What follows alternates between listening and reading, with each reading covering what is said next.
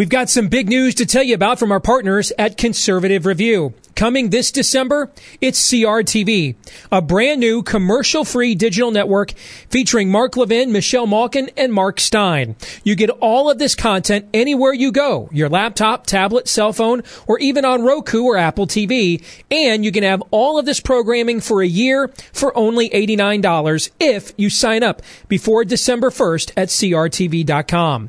But to get that special price, you've got to use my name at the checkout, DEACE. That's DEACE.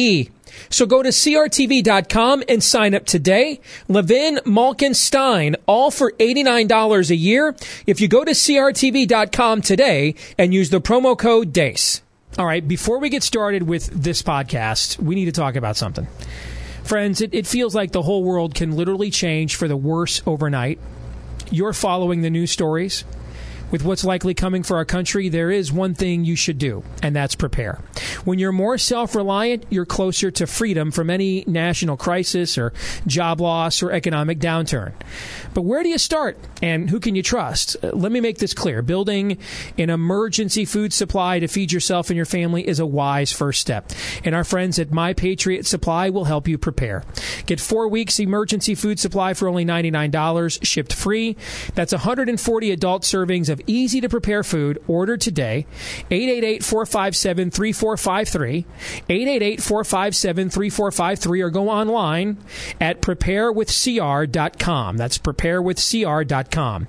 Build your emergency food supply for only $99. Limit 2 units per caller.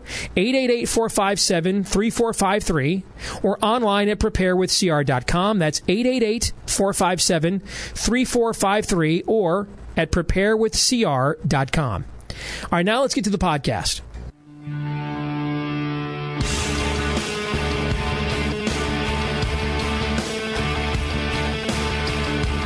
You are now about to witness the strength of knowledge. This is Steve Deace. Raising a banner of bold colors, no pale pastels. People should not be afraid of their governments.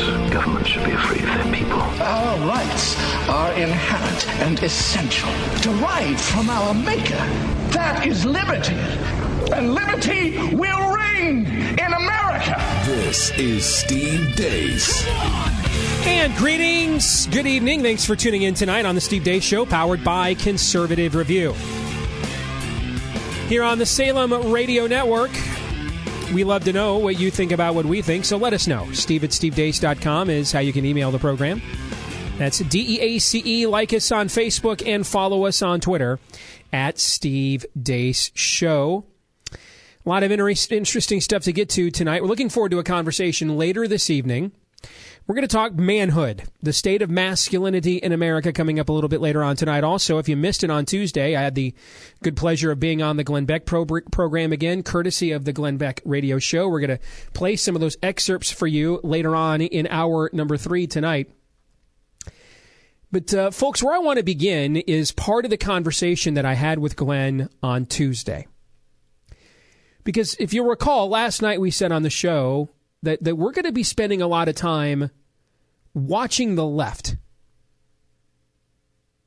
You know, one of the things I think that we have as a challenge when we do this show every night, even though as listening patterns change more and more, fewer and fewer people as the years go on listen to these things live and listen to them on demand when it's convenient. So maybe in a few years I'll feel differently. But still, a lot of people, you know, you do listen to us when we're actually on. Which means, you know, a lot of us have the same listeners to the same shows. Just some of us have more of them than others. But it's largely the same pool of people listening to them. And so when we come on at 9 o'clock Eastern,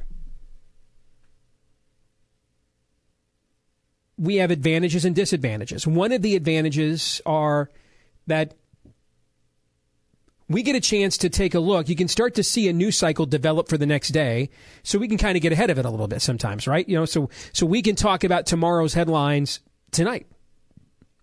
But one of the disadvantages is when that's not the case, what are we going to say that a whole bunch of people that might even be a lot smarter than us haven't said about the same stories before we have a chance to say anything, right? So we like to zig a lot on this show when others zag because of that. So I know right now a lot of people in our industry, every show, every day is the minutia and getting, fixated on the rumor mill from the Trump transition team. But we just talked on the show last night. We're not going to do that, even though there's some juicy ones out there. Apparently, Mitt Romney's coming in to meet with President-elect Trump this weekend about Secretary of State. That has a lot of tongues wagging. And there's some, Romney took a lot of heat 4 years ago for talking about Putin and warning about Russia as a phantom menace, so to speak. And, of course, Trump's often been accused of being a Putin fanboy, so how would that work? Yeah, we could have a very interesting conversation about that. But what would we say that everyone else hasn't already said? And so we like to find, to borrow a phrase from Shakespeare, the undiscovered country sometimes on this show. And what is interesting out there that we need to be paying more attention to? I am very interested in how the left reacts to this election. Because they are still one half of the equation.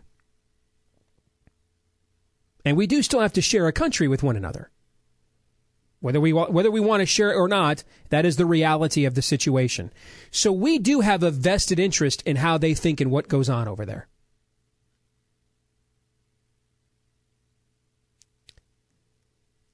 There is an article along those lines. There's an article at 538 that was published earlier this week.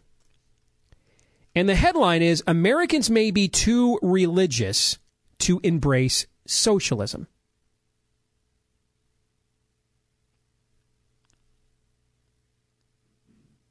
Now, what I found fascinating about this is the source is a liberal media outlet, albeit one that does some fantastic work, particularly when it comes to statistics and things of that nature and analytics.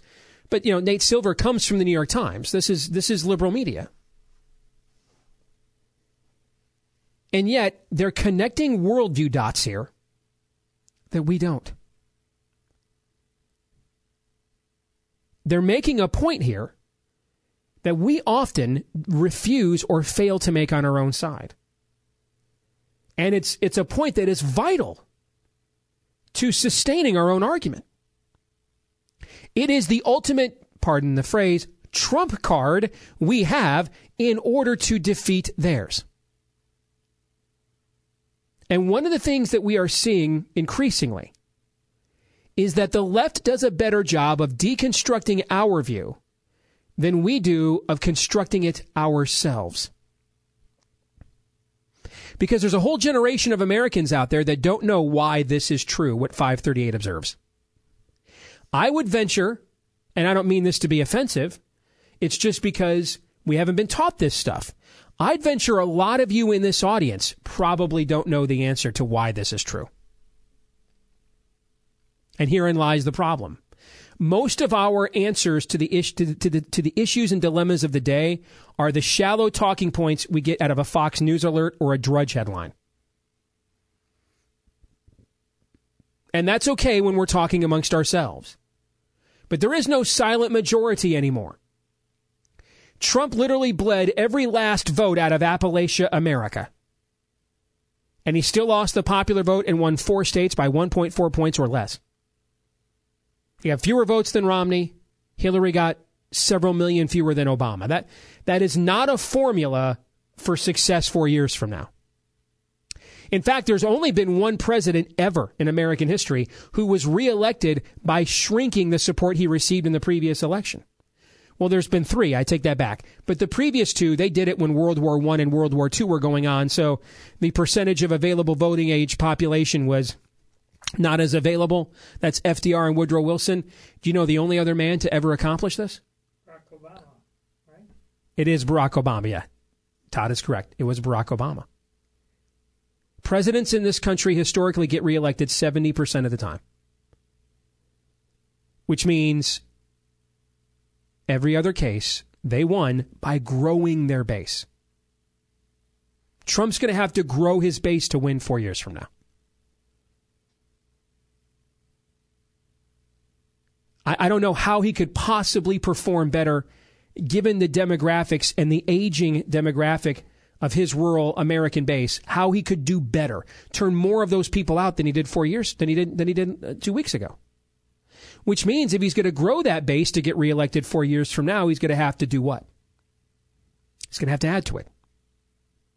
Add some people that either didn't show up or didn't vote for him. What have we talked a lot about on this show? We are now in an evangelistic era. We have to add people to our multitude. We're no longer in the era of dog whistles, where we say a few catchphrases and then a bunch of people pour out of the pews and to the polls and overrun America.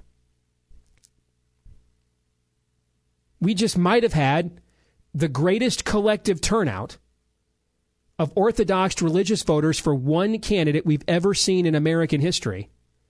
And it was barely enough to win. Barely. Needed to have a perfect storm to make it happen. So, yes, you got to win on November 8th. Maybe a reprieve might be more like it. But there is still some long-term demographic challenges to meet. And I don't believe we can meet them unless we can make the argument that the left is actually making in this article. Why would Americans be too religious to embrace socialism? Can we answer that argument? Do we know why that is true? Is it not amazing to hear a liberal media outlet say this out loud? Because for most of our lives, they've tried to make the case that Jesus was a socialist, that Jesus was Che Guevara in guru garb, that Christianity embraces socialism. Whether it is the emergent church movement in Protestantism, which is essentially just the old Marxism with Bible verses, or what has happened to a lot of Catholicism in Latin America that has embraced Marxism as part of the church, this has actually been the argument that we are accustomed to seeing from the left. The idea that socialism and Christianity actually are intertwined. They're one and the same. It is fascinating to see them now be honest about the fact that they are not. And that actually the more devoted one is to the orthodoxy of their Judeo-Christian religion, the less likely they are to embrace socialism. Why is that true? This is the kind of question we're going to have to be able to answer to win the next generation. And we're going to answer it when we come back.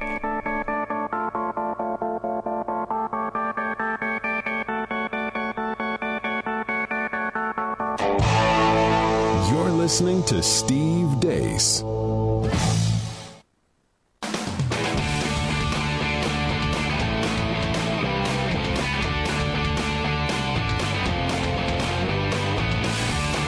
Never attack what you're not willing to kill. This is Steve Deace. So 538 has an article out, Why Americans May Be Too Religious to Embrace Socialism. Looking at this from the left's point of view, and again, it's interesting because they have tried to convince us that our religion is compatible with socialism.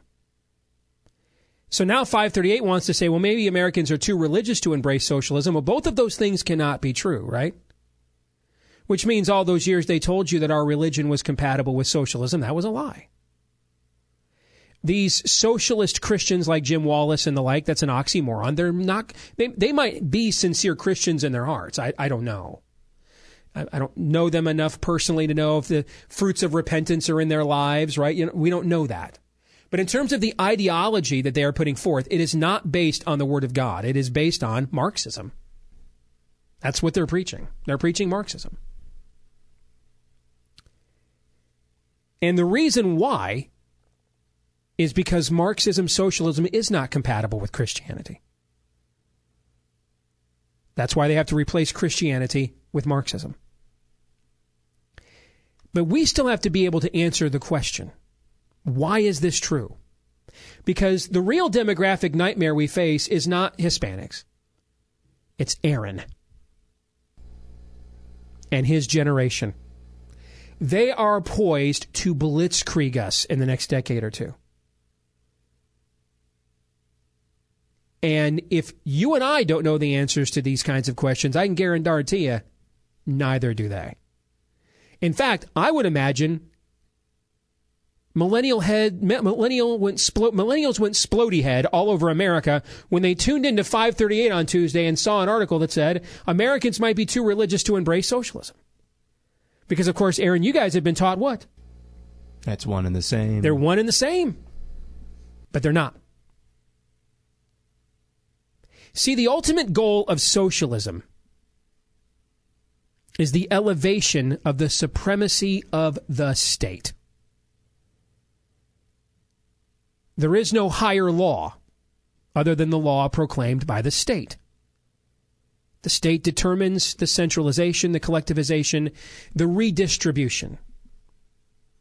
The state is in whom you live and breathe. The state is the most powerful vehicle entity. The state is, for lack of a better description, God. Well, you're going to have a very difficult time elevating the state to a God-like status if there already is a God.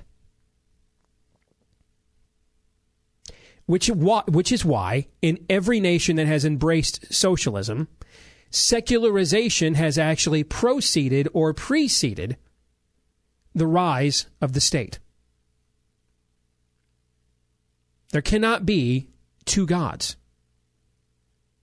You know, for all the talk the socialists give you about diversity, and there's many paths to heaven, you know, when Jesus says, I am the way, the truth, and the life, no one comes to the Father except by me, the state has their version of that as well.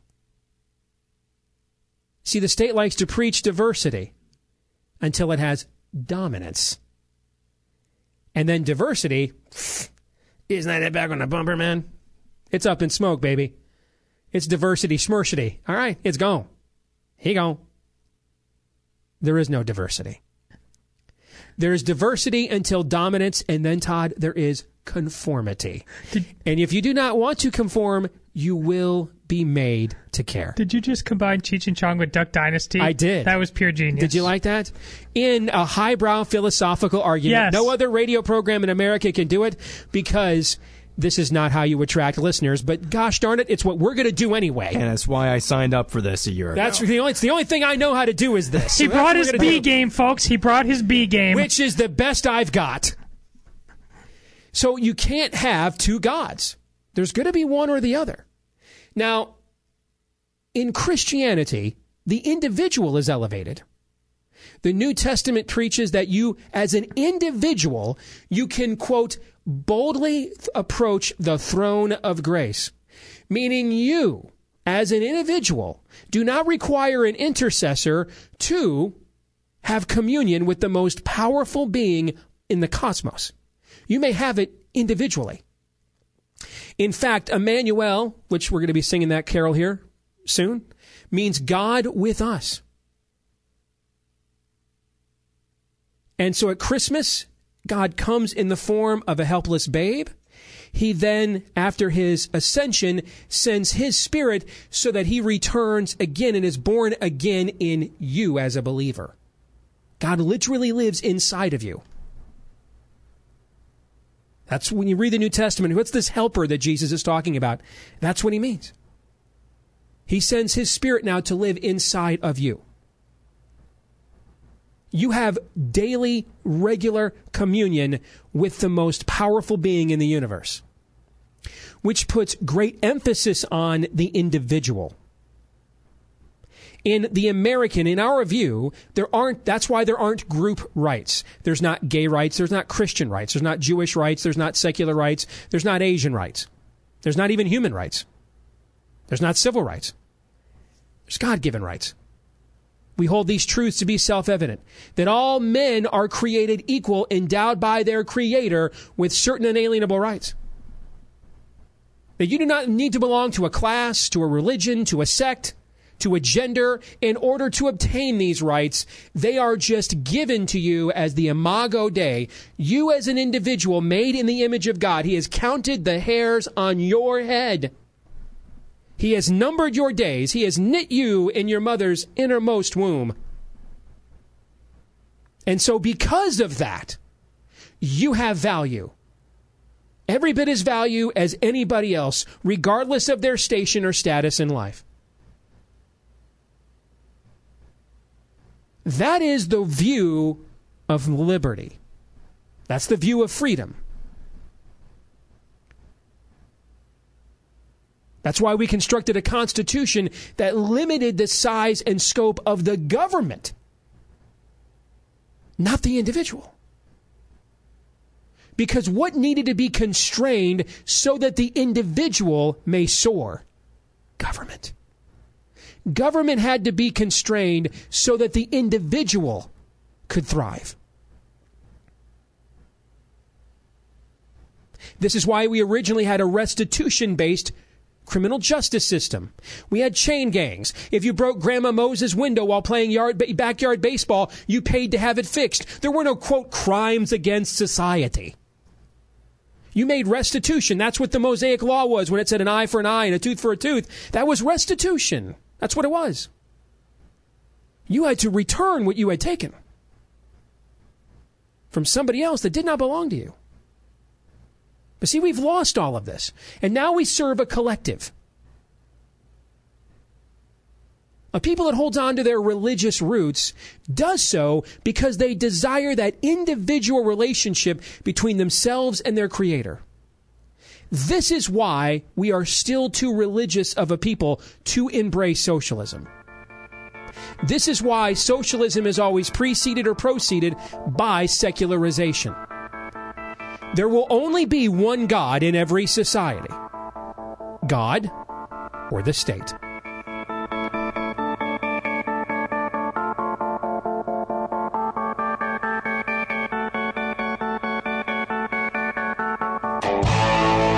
You're listening to Steve Deace.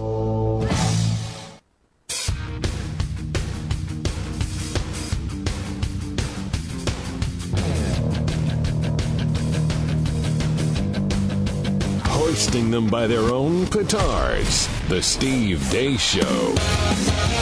Coming up here in about 10 minutes, this week's edition of Buy, Sell, or Hold.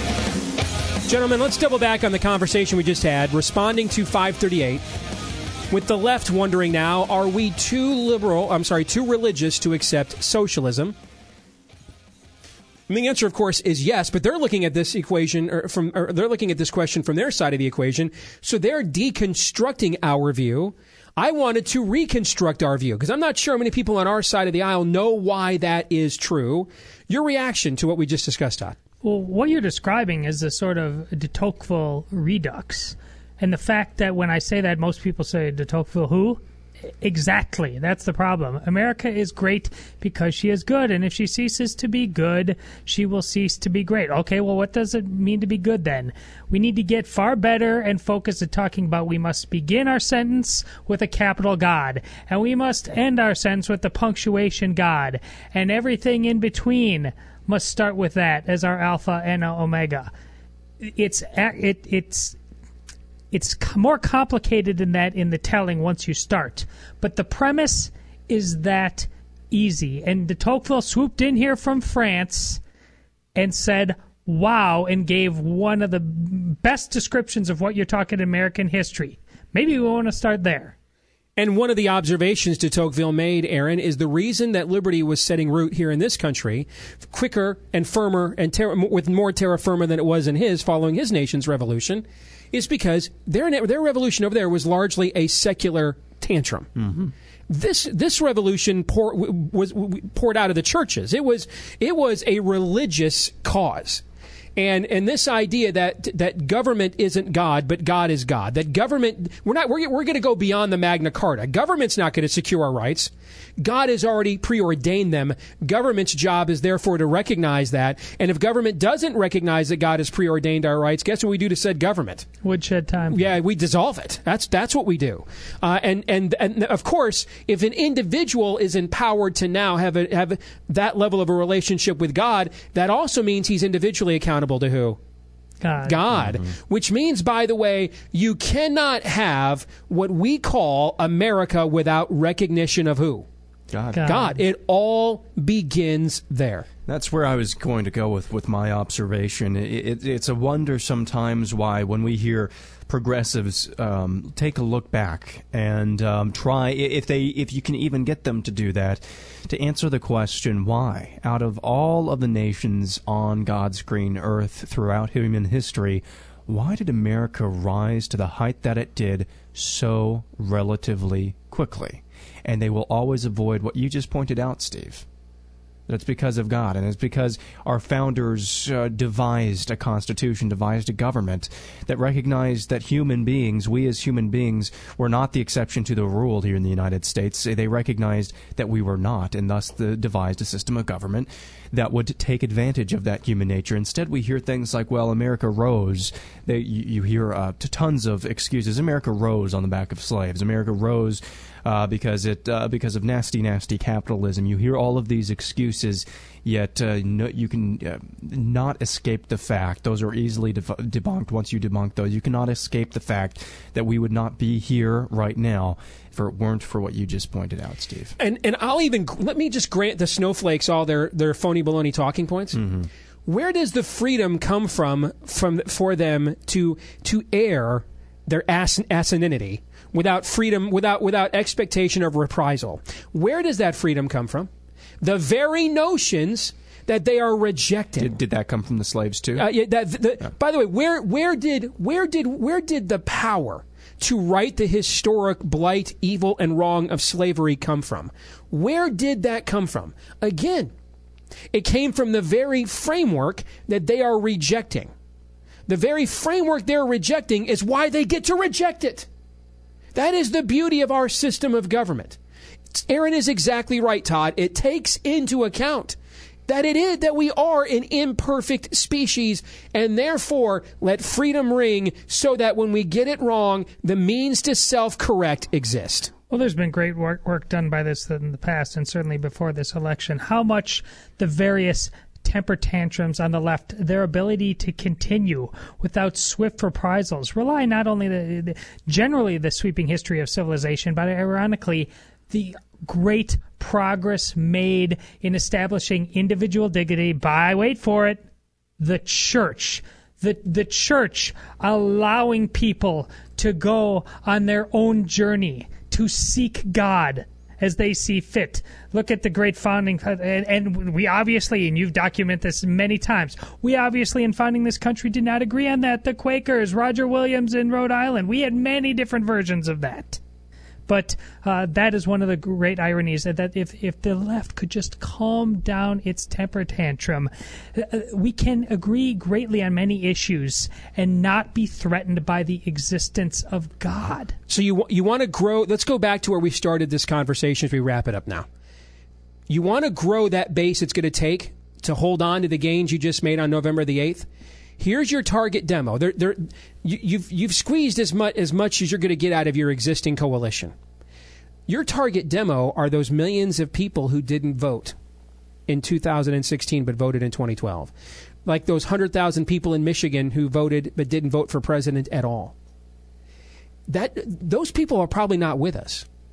But they were disillusioned and disgusted enough by the empty utopian promises of progressivism that they're now open to be sold.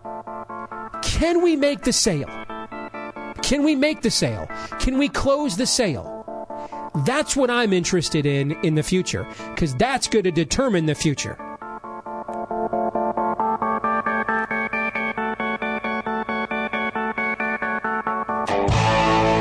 You're listening to Steve Deace.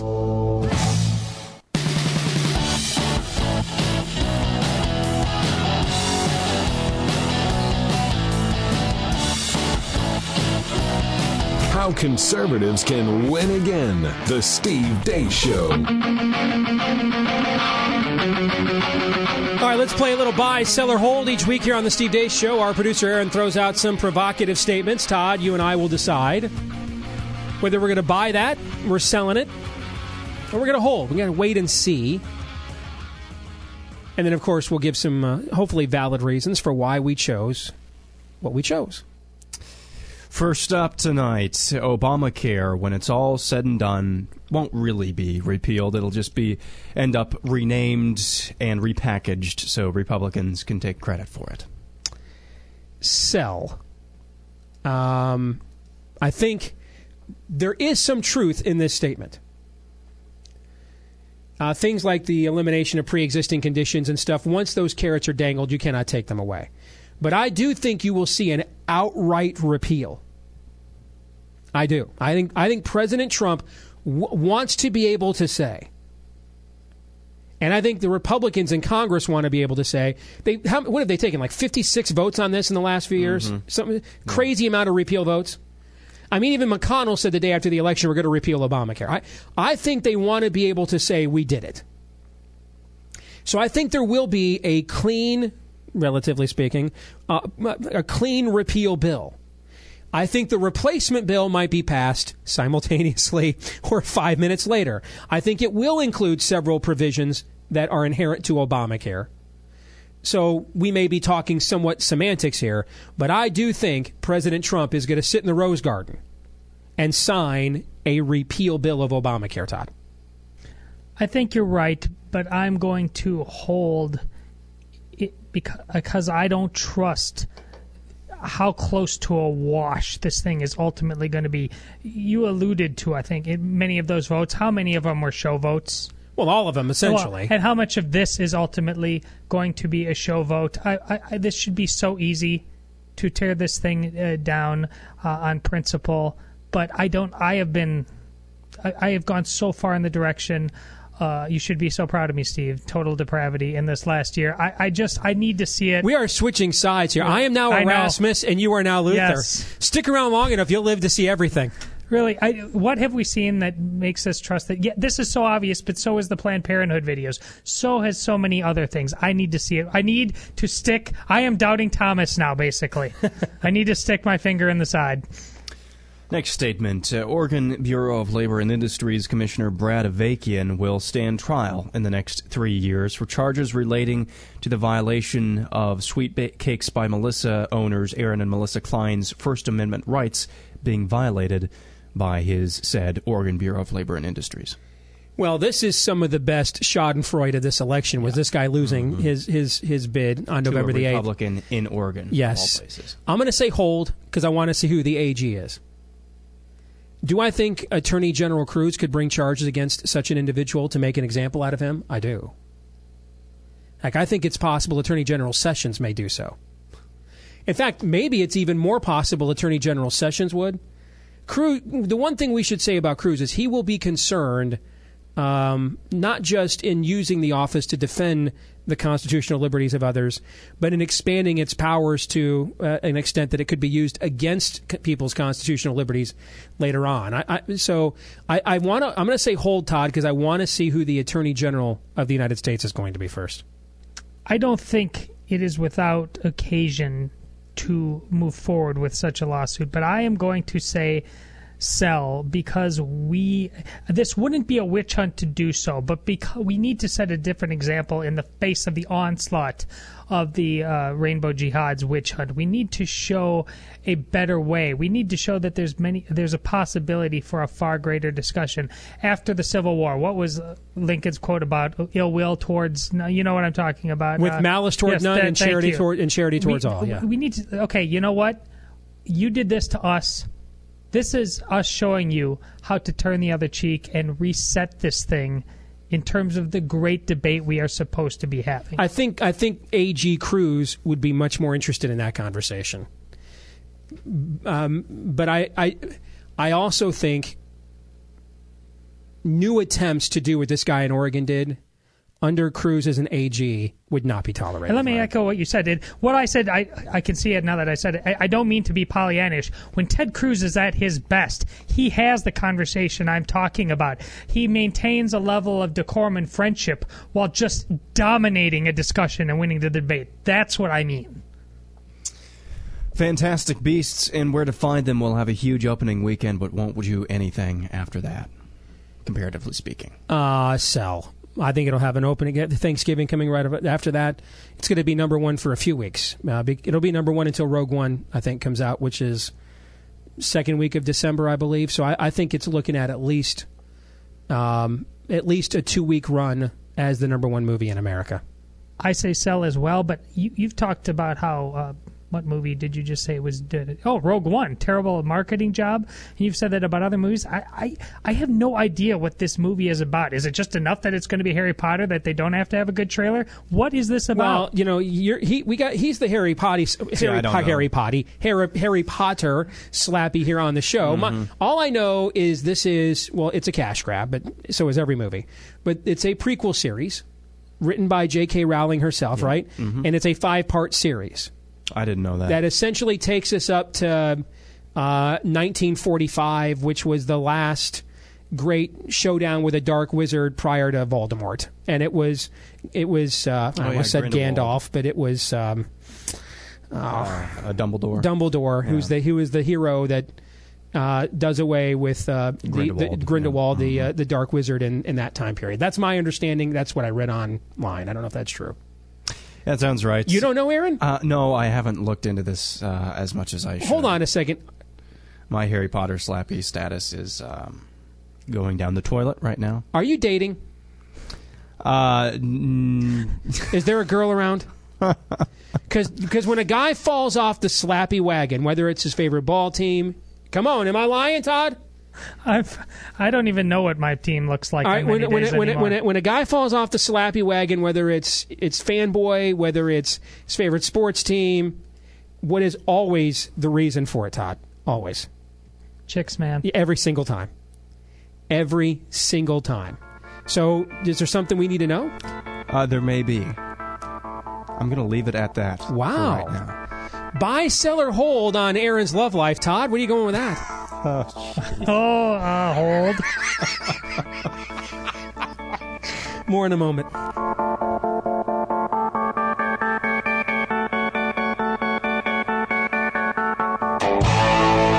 You're listening to Steve Deace. SelectBlinds.com.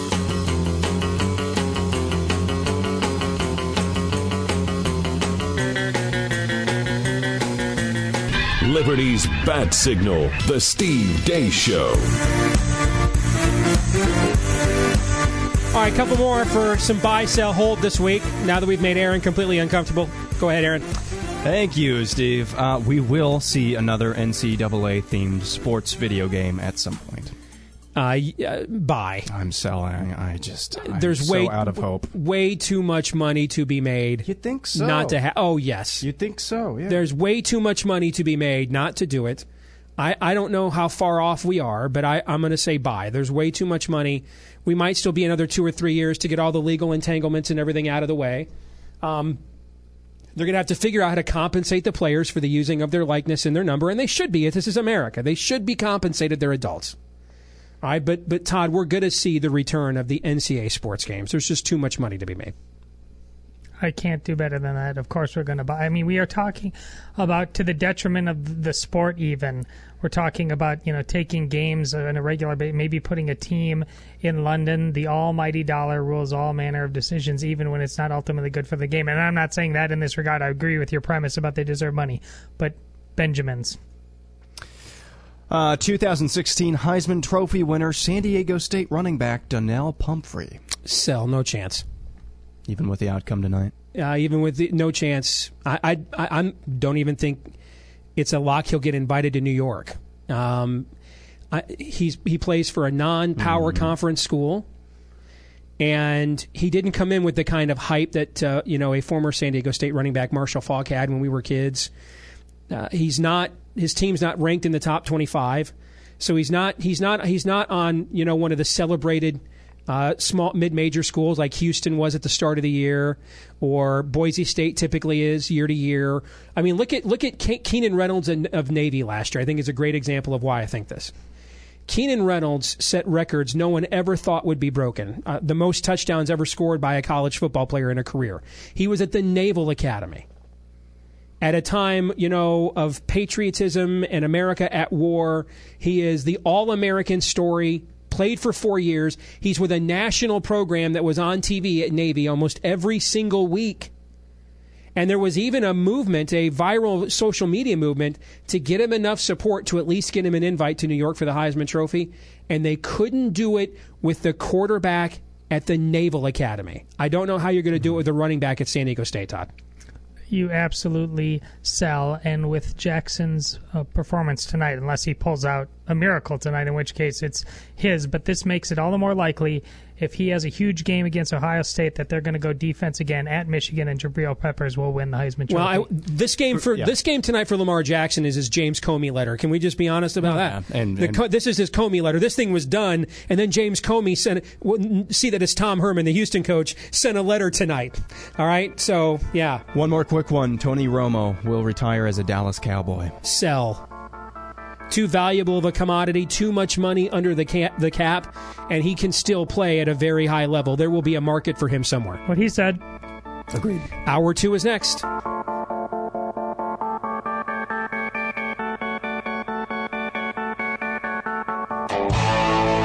You're listening to Steve Deace.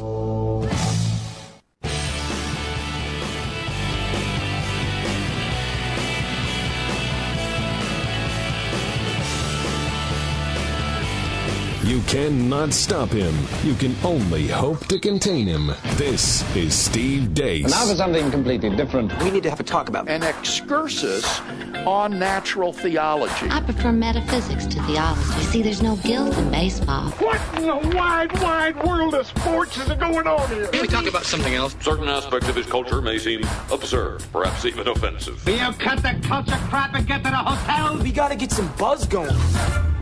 And this is the Nightly Buzz, where we go back and take a look at some of the headlines we didn't have a time to get to earlier in the show, as reported to us by our producer, Aaron, courtesy of his checking out your social media, your water cooler. He's that lingering, creepy guy there at your job. He's got those headlines, and we've got the hot takes. I also smell bad. First story, Christian persecution around any the world. wonder, and ladies, and he's single. Is it any wonder? You know it. First story, Nicholas Kristof wrote the following in an op-ed for the New York Times. We progressives believe in diversity, and we want women, blacks, Latinos, gays, and Muslims at the table, so long as they aren't conservatives. Universities are the bedrock of progressive values, but the kind of diversity that universities disregard is ideological and religious. Again, that was an op-ed in the New York Times, of all places. He is correct. This is exactly what I said on PBS last week. Verbatim. Nicholas Kristof is correct.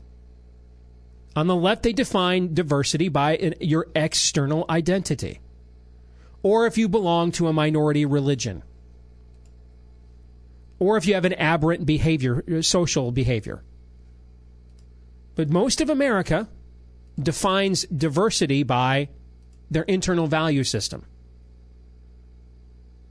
And so what is largely missing from these newsrooms? People who think like we do. So, yeah, Todd, I mean, congratulations to Nicholas Kristof of the New York Times. He's telling the truth. As have some others that we mentioned earlier this week. From CBS, there was a gentleman I never heard of. They've done some great work, but here's what needs to happen now. Act on it? Yeah. I spent 12 years at the Des Moines Register, called a lot of names, kept in the corner, because I told them this day after day after day, and they didn't listen to me. Kristof and others have the ability to make something happen on this front. Talk to the people who sit in the glass offices up there and say, you know what? I like being a journalist, or I like writing far-left stuff, but you know what? Papers are dying. And if writing far-left stuff can only happen if there's some far-right stuff out there too, let's do this thing. In fact, that's going to be a better product. What we need to create is something where people wake up in the morning and say, you know what? I got to go find out what that newspaper is doing, because that's the best conversation pound for pound there is. Right now, people are tuning out because there is no conversation. There's just a lecture, and it's a bad one. And they've heard it all before. President Obama was in Germany, where he proceeded to lecture President-elect Donald Trump on not caving to Russia. He said, quote, "We should all hope for Russia that it is successful. those things are not something that we can set aside. Then he added, I don't expect that the president-elect will exactly follow our approach, but my hope is that he does not simply take a realpolitik approach and suggest that, if we just cut some deals with Russia, even if it hurts people, or even if it violates international norms, or even if it leaves smaller countries vulnerable or creates long-term problems in regions like Syria, that we just do whatever's convenient at the time. Iran deal, anyone? Bueller? Bueller. You know what that reminded me of? It reminded me of when we were doing the debates live, and Trump would get done speaking, and you would say, I have no idea what he just said there. I don't know. I was one of the first people he talked to in the media about running for president 3 years ago. We interviewed him numerous times. We've covered him for the last 3 years. I have no idea what his foreign policy views are. I really don't know, and I don't. I'm not trying to be snarky. This isn't tongue in cheek. I'm not trying to be flippant. I'm not trying to put him down. I really don't know. We were here live for every debate, both in the primary and also in the general, except for the couple that were on weekends. I mean, I don't know. We listened to the entire hour he did at the half hour he did at the Armed Forces Forum they did after Labor Day, right? With Matt Lauer was the MC. I don't know what his foreign policy views are. I really don't know. I don't. Now, I will say this too. I don't believe you can be ideologically dogmatic in this era of foreign policy, because you're not dealing now on a world stage with a singular entity that is opposite you as a superpower like the Soviet Union, and so their mission and motives are clearly defined, and the block of nations within their geosynchronous orbit are clearly known. You're not dealing with, this isn't the era of the Habsburg dynasties, and so these are largely colonial clans spread throughout Eurocentric empires around the world that have similar value systems. They're just competing for wampum and for commodities and for real estate. We are now living in a world of decentralization and radical Islam, which means on a daily basis, the values that you were interacting with could align with yours or be anathema to yours. So I think it's very dangerous to go into this with a dogmatic preemptive view, a dogmatic neocon view, a dogmatic pacifist view. I really do think you have to take these on a case-by-case basis almost. Yeah, I think with the underlying thing being obviously what's best for America and her interests. What you're saying is when we used to go to war, the overlapping circles of Western civilization nations, eventually France and Europe and England got together because they did share enough of a culture. Here, Western civilization, i.e. America and Islam and the Middle East, share nothing. France and England fought a war for 100 years over where to put the fence. But nobody argued how to define a yard. Okay, they were just arguing about where the fence line was. We're not having those arguments anymore. I mean, the literal basic meaning of civilization as we've known it is up for debate depending on what part of the world you're addressing on a minute-by-minute basis. The caliphate and Western civilization almost have nothing to talk about other than which one wins. Exactly. Yes. A man is admitting that his fake stories were trumped up in order to cash in on the president-elect's gullible followers, and he might have accidentally helped a moron into office. This is from The Right Scoop. According to the New York Post, Paul Horner has spread a viral slew of stupefying news hoaxes over the years, including one doozy about how a 3 million-strong contingent of Amish folks in Ohio helped propel Trump to the White House. His tall tales spread like wildfire and caught the attention of Donald's team, including his son Eric and his then campaign manager Corey Lewandowski, who disseminated that information. It was one of the more infuriating aspects of the primary and the election, and this guy, Paul Horner, has now confessed to making a lot of this crap up. Well, we saw this, guys, during the primary. How many national reports, Printly, which was like PRN, TLY, Red State Report, these were all scam sites. But how many times did we see them shared in our timelines, in our Facebook feeds? It was legion. Yeah. And people just bought into this stuff.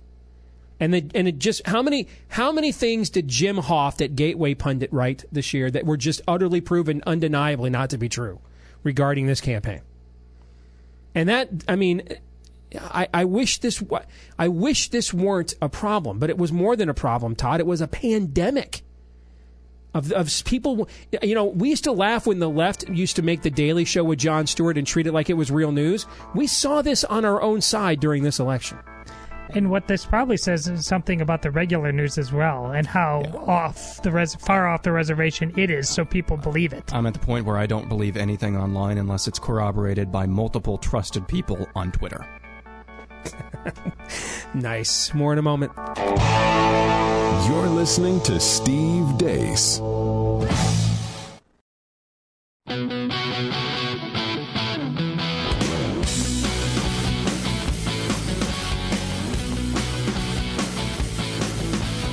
For critical thinkers only, The Steve Deace Show.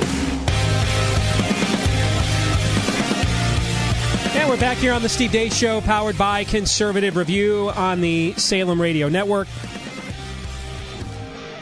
Name of the book is This Will Make a Man of You. One man's search for Hemingway and manhood in a changing world. Frank Miniter is the author. He joins us tonight. And Frank, it's good to have you on the show. How are you? Hey, Steve. Thanks for having me here. Well, Frank, you've written a book about one of my favorite subjects, and that is manhood. I think you can tell a lot about a culture from the state of its men. First of all, do you agree or disagree with that?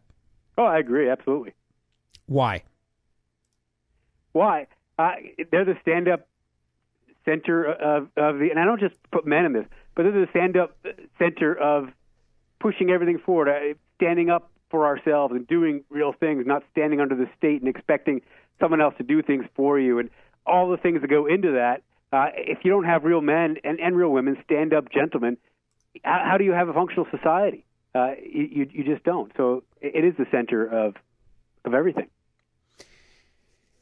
When my oldest daughter was little, she's 15 now, but when she was a little girl, probably 5, 6 years old, one day, Frank, she stumped me with a question. And she came up to me out of the blue, and she asked me, "Daddy, what is a real man?" And I did what every parent does in that situation when they are stumped by their kids and they're unsure how to answer. I said, "What did you say, honey?" "To buy some time and to stall."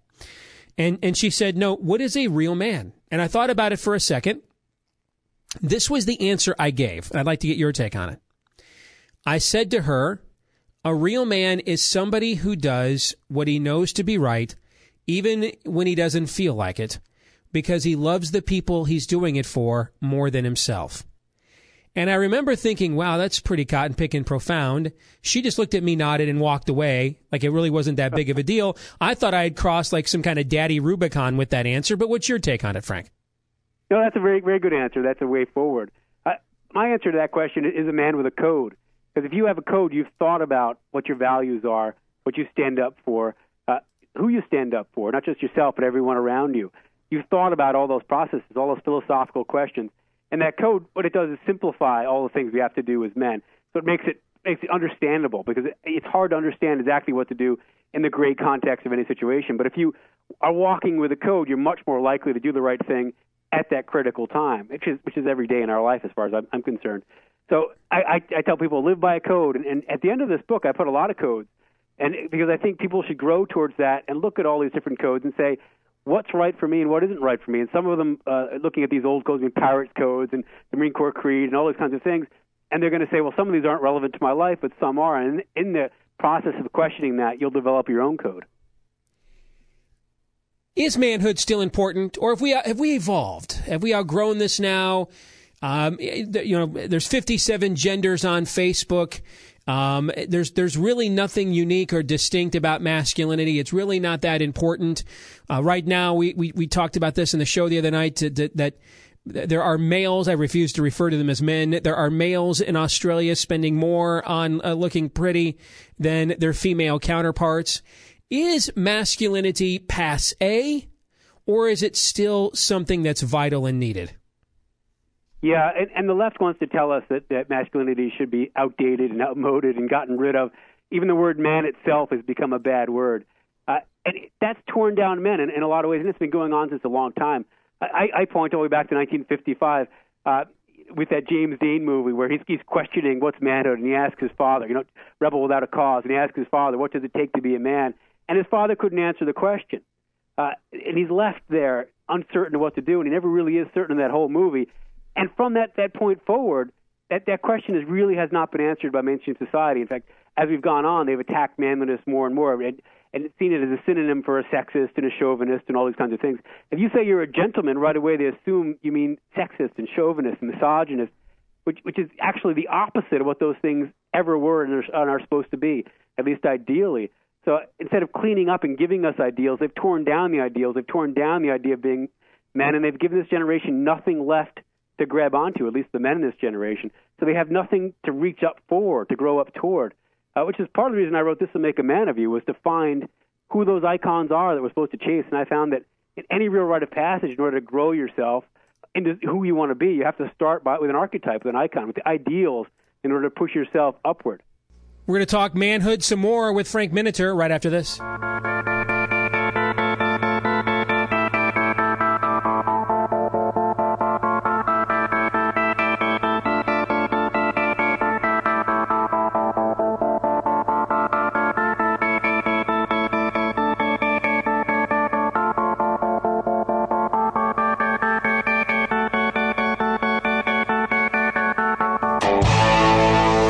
Listening to Steve Deace.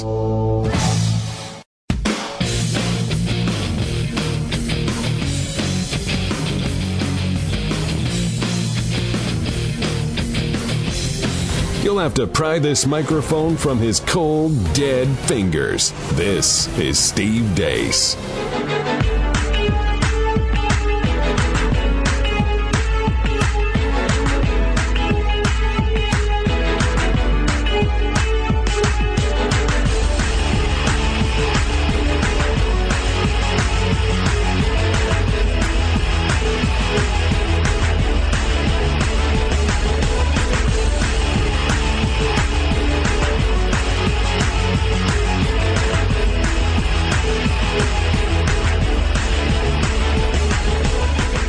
Steve Deace Show, powered by Conservative Review on the Salem Radio Network. Frank Miniter is here with us, talking about his new book, This Will Make a Man Out of You. And Frank, you were telling us before the break that we need heroes. We need archetypes as men to model manhood to us. Who are some of those archetypes? What's that look like? All right. What is the archetype then? Well, you're going to find different ones in different parts of your life. I mean, I went to a military academy, and there my archetype at that point in time was to be the right cadet, right? And I boxed in Floyd Patterson's gym when I was a kid, and there my archetype was to be the ultimate fighter. You know, right now I'd say it's to be the author I want to be. But what I write about in this book in Pamplona is to be the ultimate bull runner, which is a different kind of rite of passage, but it follows the same rules all real rites of passage do. So as I entered that street, you enter the first terror and confusion any rite of passage has. Whether you go to boot camp or seminary school or football camp or whatever rite of passage you enter, there's always that first big hurdle you have to deal with, that first big fear. And in this case, it was running with the bulls the first time, which people just break down around you. I mean, I've had people jump on my shoulders, screaming in my ear. You know, that one person next to me lost it, went under the fence, and the cop told him, kicked him back out, said, you know, you can't do that. You're out in the street. You wanted to be a man and run with the bulls. Now you must be a man and run with the bulls. Well, this guy totally lost it, under the fence again, and the cop literally beat him up in front of everybody and threw him down on the side and said, anybody else. Yeah, there's guides to any rite of passage, and it's that fear you have to get through in order to grow through the other stages of any real rite of passage. So they're around us. You just have to know what the rules are, and that's why actually I laid out the rules in the table of contents of this book. So at any point in your life, you can look around and say, what do I want to be and how do I want to grow? And you can find these fun adventures for yourself. As long as you understand what you're pushing yourself toward, you'll grow.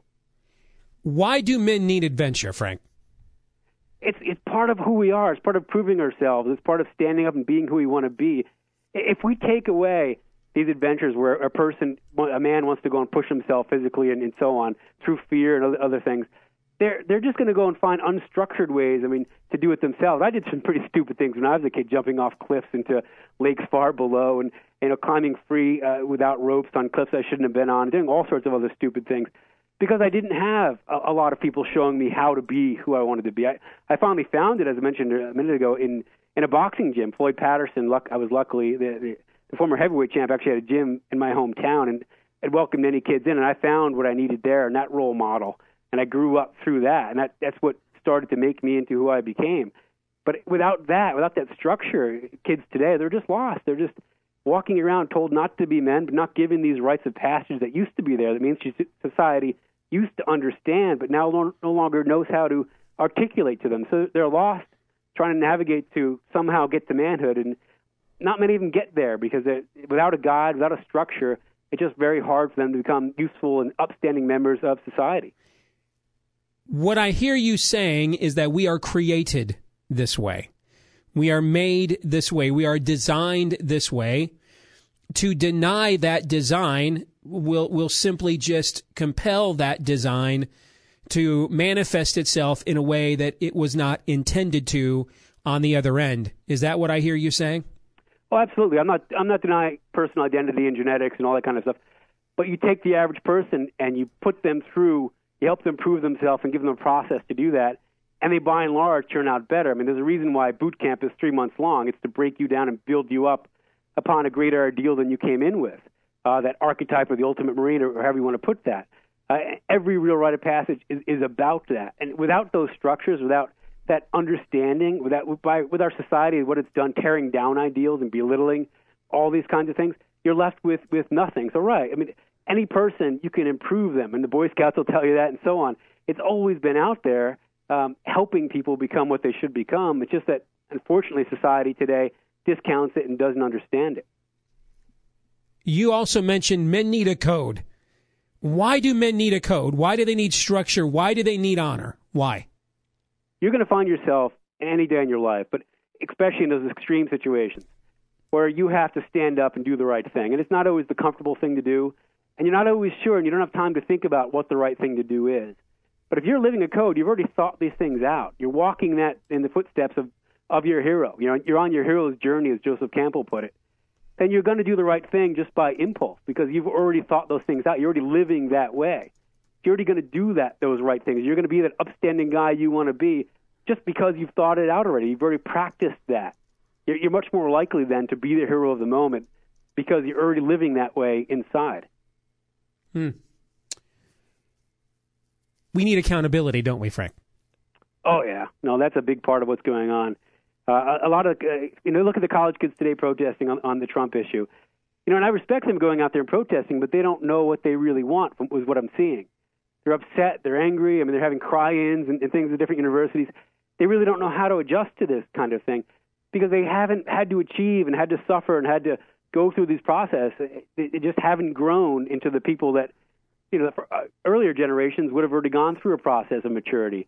Today we say people grow up too quickly. I don't think that's true. I think we're keeping them young too long. Prolonged adolescence, in other words. Oh, through the 20s, in some cases for life.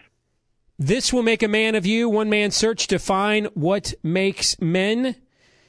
And it is a pleasure to have you with us tonight, Frank Miniter. And this is a conversation our culture desperately needs to have. Good luck with the book. God bless, okay? Thanks, Steve. One of the questions that we didn't have time to answer in this conversation is why it's important. And the reason why it is important is because there are certain things that the Creator endowed for men to do and to be. Just as there are certain things the Creator endowed for women to do and to be. Men and women are equal. When Moses writes those words in the book of Genesis thousands of years ago, that is a mind-blowing statement for Moses to write. He created them male and female. He created them in his image. Granting, which is still something that's unique in much of the world now, granting equal status between men and women. But just because we're equal doesn't mean we're the same.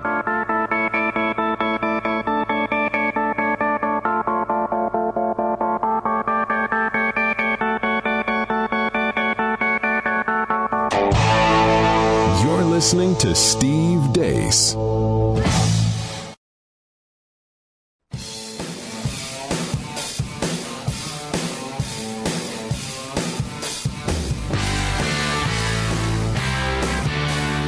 This show is dedicated to bacon every day. The Steve Deace Show.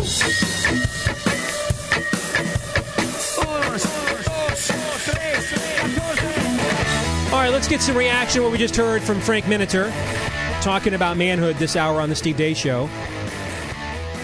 And I think both of you guys have some unique perspectives because, first of all, you're both men. But, Aaron, obviously, you're a millennial. So you have all the generational baggage that goes along with masculinity with your era. I'm enjoying it every day. Yes. Todd, you and I are both Gen Xers. We have our own generational baggage, but you have 4 daughters. So you are seeing this exact conversation, but from the other side of the equation. I have 2 daughters, but I've got a son as well. So I'm working both sides of the street of this thing. But you are looking at your side of the species, I'm guessing with a bit of a wary eye, knowing that you're going to have 4 individual males at some point come knocking on your door and say, "Can I marry your daughter?" Amen. And when I look at myself, it means they're going to find out the archetype of the man to choose through me. And it's interesting. The conversation we heard reminded me of something I saw earlier today before I came into the studio. Batman Begins was on. And there's the conversation between Carmine Falcone and the young Bruce Wayne. And Bruce Wayne comes in. He's acting all tough. This is before he becomes Batman. And he's showing, I'm not as scared of you. And he's not. But he's dumb. And Carmine Falcone calls his bluff and says, "You know nothing about pain. You know nothing about real want." And so he realizes he's right. So he gives his wallet and his coat away, hops on a ship, and goes off. We, as men, we need to get out of our comfort zone. Ivy League people need to go the Mike Rowe route, and they need to do some dirty jobs. The dirty jobs route, they need to go, read some philosophy, read some history. We need to get out of our comfort zone, not just when we're young, but perpetually. If we are constantly comfortable, we're not being men. Well said, Todd, and I couldn't agree more. And, of course, we know that we, as human beings, are made in the imago Dei, the image of God, and that goes for human beings. But there are 2 different kinds of human beings, are there not? I mean, unless you ask Facebook, but we won't get into that now. There's male and female. We were made for each other, but we are no less equal but to each other, but we have different jobs and different responsibilities. And I completely agree that one of the distinguishing characteristics of manhood is risk-taking. You have to be able to go out on a limb. You have to be able to perpetually lead. Those are some of the distinguishing characteristics of manhood. And right now, I think we have a lot of people who are just fine with being comfortable, and that's a very, very dangerous place. We saw this before the show tonight in our Facebook live chat, and one of the first, and I continue to get this email sent to me. It's too risky for Cruz to be Attorney General for Trump. Really? Because let me tell you what I think would be too risky.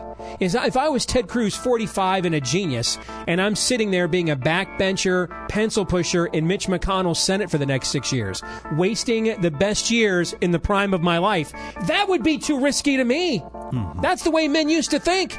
Now it's play it safe. No, be a man. You're listening to Steve Deace.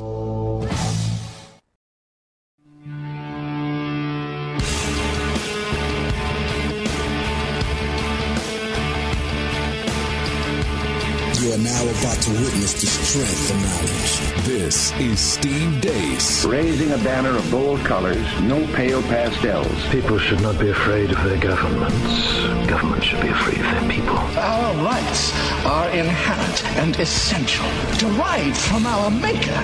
That is liberty. And liberty will reign in America. This is Steve Deace. Back with Hour 2 here of the Steve Deace Show, powered by Conservative Review on the Salem Radio Network. Steve at stevedeace.com is the email address. That's DEACE. Like us on Facebook and follow us on Twitter at Steve Deace Show. Coming up a little bit later on in this hour, we're going to get into masculinity. What is the state of manhood in America, and why does that matter? Also, if you missed my appearance a couple of days ago on the Glenn Beck Radio Program, we're going to play portions of that for you coming up in hour number 3, courtesy of the Glenn Beck, easy for me to say, of the Glenn Beck Radio Show. So stay tuned for that coming up in hour number 3. Interesting story, though, tonight from ESPN, because it goes along the lines of some in the media willing to do an introspection, a postmortem. Many not, but some willing to, about where they're at. ESPN is hemorrhaging viewers. I mean, it's a pandemic, what's happening to them. And there's talk that they may have to reconsider their business model when we start going to complete a la carte, because I think we will see that here happen sooner rather than later. And maybe they will go to a model of you just purchase ESPN for $4.99 a month, and you get their family of networks. Because they're also starting to lose leverage with cable companies. Hey, we get a percentage of all of your subscribers because of the value of our network. The ratings decline has accelerated in the last few months. And the reason why that's noteworthy is this should be the boom harvest. It's football season. I mean, the highest rated thing ESPN does is NFL football. The second highest thing they do is college football. And by the way, they do Major League Baseball, the NBA, including the NBA playoffs and the MLB playoffs.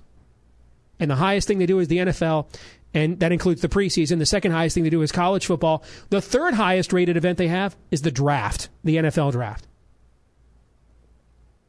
So this is the money printing season, but it has not been. Jim Brady is the public editor of ESPN. Here are some comments that he made today. Quote, ESPN is far from immune from the political fever that has afflicted so much of the country over the past year. Internally, there's a feeling among many staffers, both liberal and conservative, that the company's perceived move leftward has had a stifling effect on discourse inside the company and has affected its public-facing product. Consumers have sensed that same leftward movement, alienating some. For most of its history, ESPN was viewed relatively apolitical. Its core focus was and remains today, of course, sports.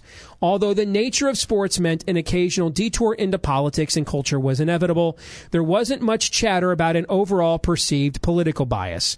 If there was any tension internally, it didn't manifest itself publicly. Brady said these things to longtime ESPN anchor Bob Lee, who's one of the last remaining originals, going back to the Chris Berman, the original launch in '79.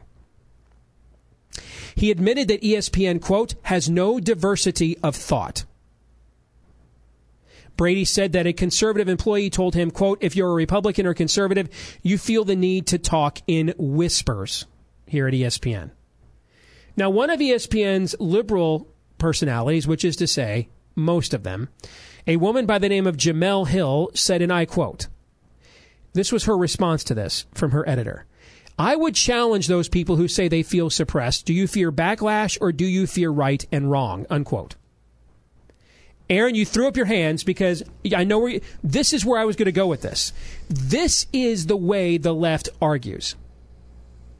To disagree with, now both sides do this to some extent, because it's the human condition. But there is a perception that is inherent to progressivism, that to disagree means you are some lesser evolved being. So right away, you're a racist, misogynist, homophobic bigot. When I call President Obama a Marxist, I don't mean that. I'm not trying to demean him. Demeaning him would be referring to him as the guy who, the Kenyan. That's how you demean somebody. You want to demean Obama, you refer to him as a Kenyan.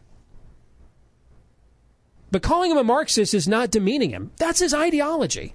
Any more than calling me a Christian fundamentalist, I don't feel particularly demeaned by that.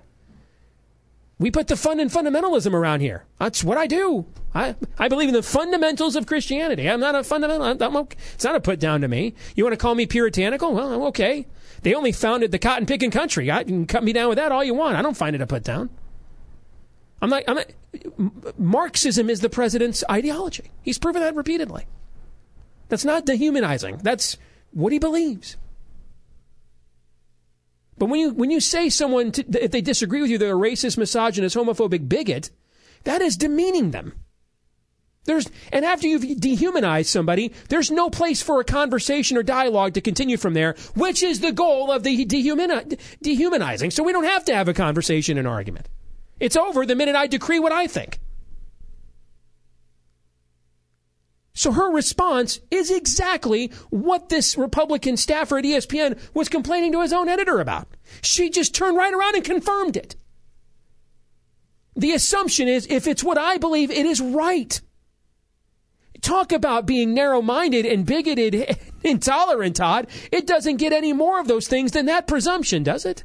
No, and what's completely ironic about this is that sports is supposed to be the ultimate place where we reflect on good old-fashioned competition. Me versus you, shirts versus skins. Let's line up and see who's best. Sports commentators should get that. It's the essence of what their job is. And like you've said, they've outflanked MSNBC on the left of eliminating competition. And I don't mean business success. I mean not having the conversation at all and simply living in your safe space bubble. There's an answer for what this is. She likes to fashion it as courage, and in her mind she thinks it is. It is nothing short of cowardice.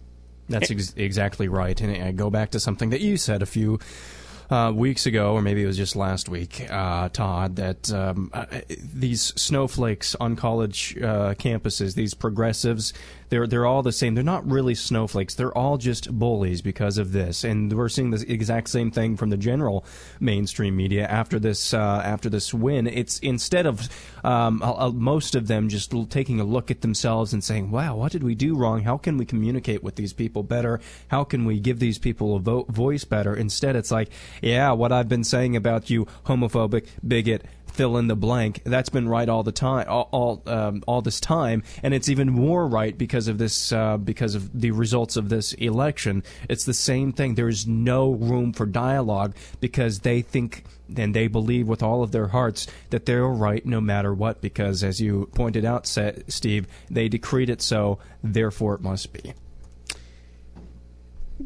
This is the issue inherent with why they are hemorrhaging viewers, readers, this industry is what we're talking about here. It's the idea that I don't even have to consider another viewpoint. And where this really, I would argue where this really began to blow up, where ESPN crossed the line was Michael Sam 2 years ago. I mean, they essentially went on a jihad for him. And to sit there on a Sunday afternoon to watch the draft with your kid and watch a homosexual cake smash makeout session on ESPN, I think that's where they crossed the line. And I think all the stuff we've seen with Colin Kaepernick and everything since then is really symptomatic. I think that was the Rubicon moment for ESPN. You're describing propaganda. Yes. That's exactly what it was. There is nothing about Michael Sam at all being one of the last 20 players picked in the entire NFL draft. There's nothing of significance at all, other than he likes to have sex with guys. So he's one of their protected classes. So we overlooked the fact he was like the 230th player chosen because it doesn't matter how good of a football player he is. It matters that he belongs to one of our protected progressive classes. Which, by the way, is exactly how you create a backlash that doesn't allow a young man like Michael Sam to go out there and prove himself on the football field. You turn him into a political football. And a bunch of teams then become scared to draft him because they're worried if they cut him, are they a bunch of bigots who get glitter bombed at their corporate offices? What's that whole thing about you reap what you sow again? Somebody remind me of that. You're listening to Steve Deace.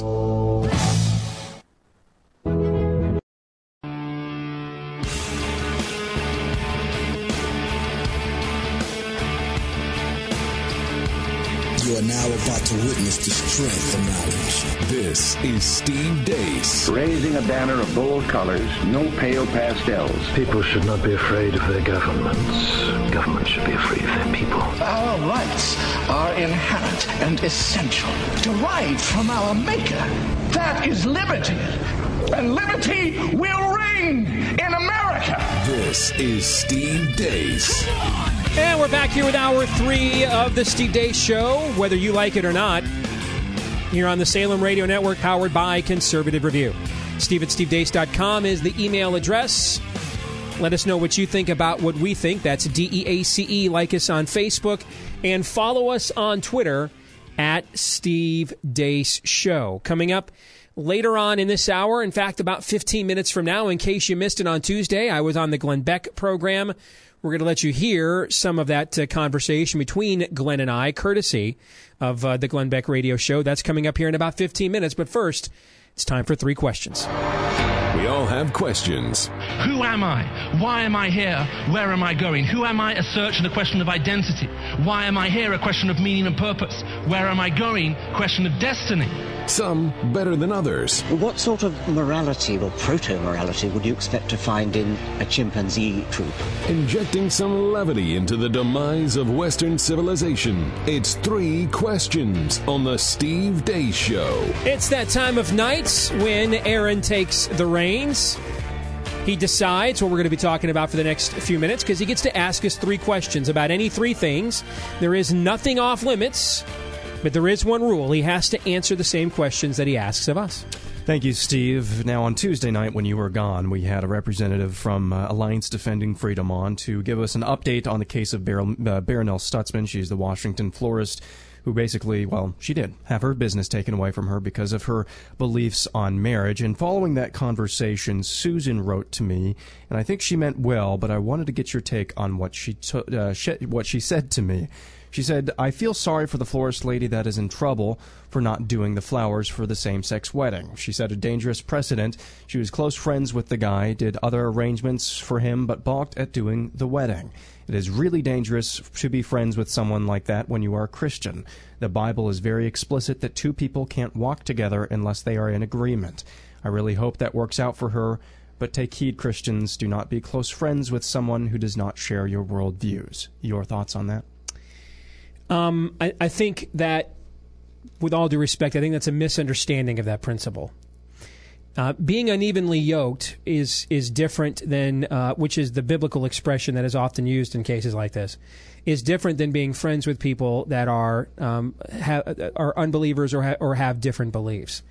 An example of her being out of bounds in this relationship would have been if this gentleman were her business partner, for example. Meaning they were in some level of covenantal relationship with one another, and clearly their values are different, clearly their ideals are different. So it's a ticking time bomb. It's a matter of time before those things collide. Our form of government originally was set up to actually help us navigate situations like this.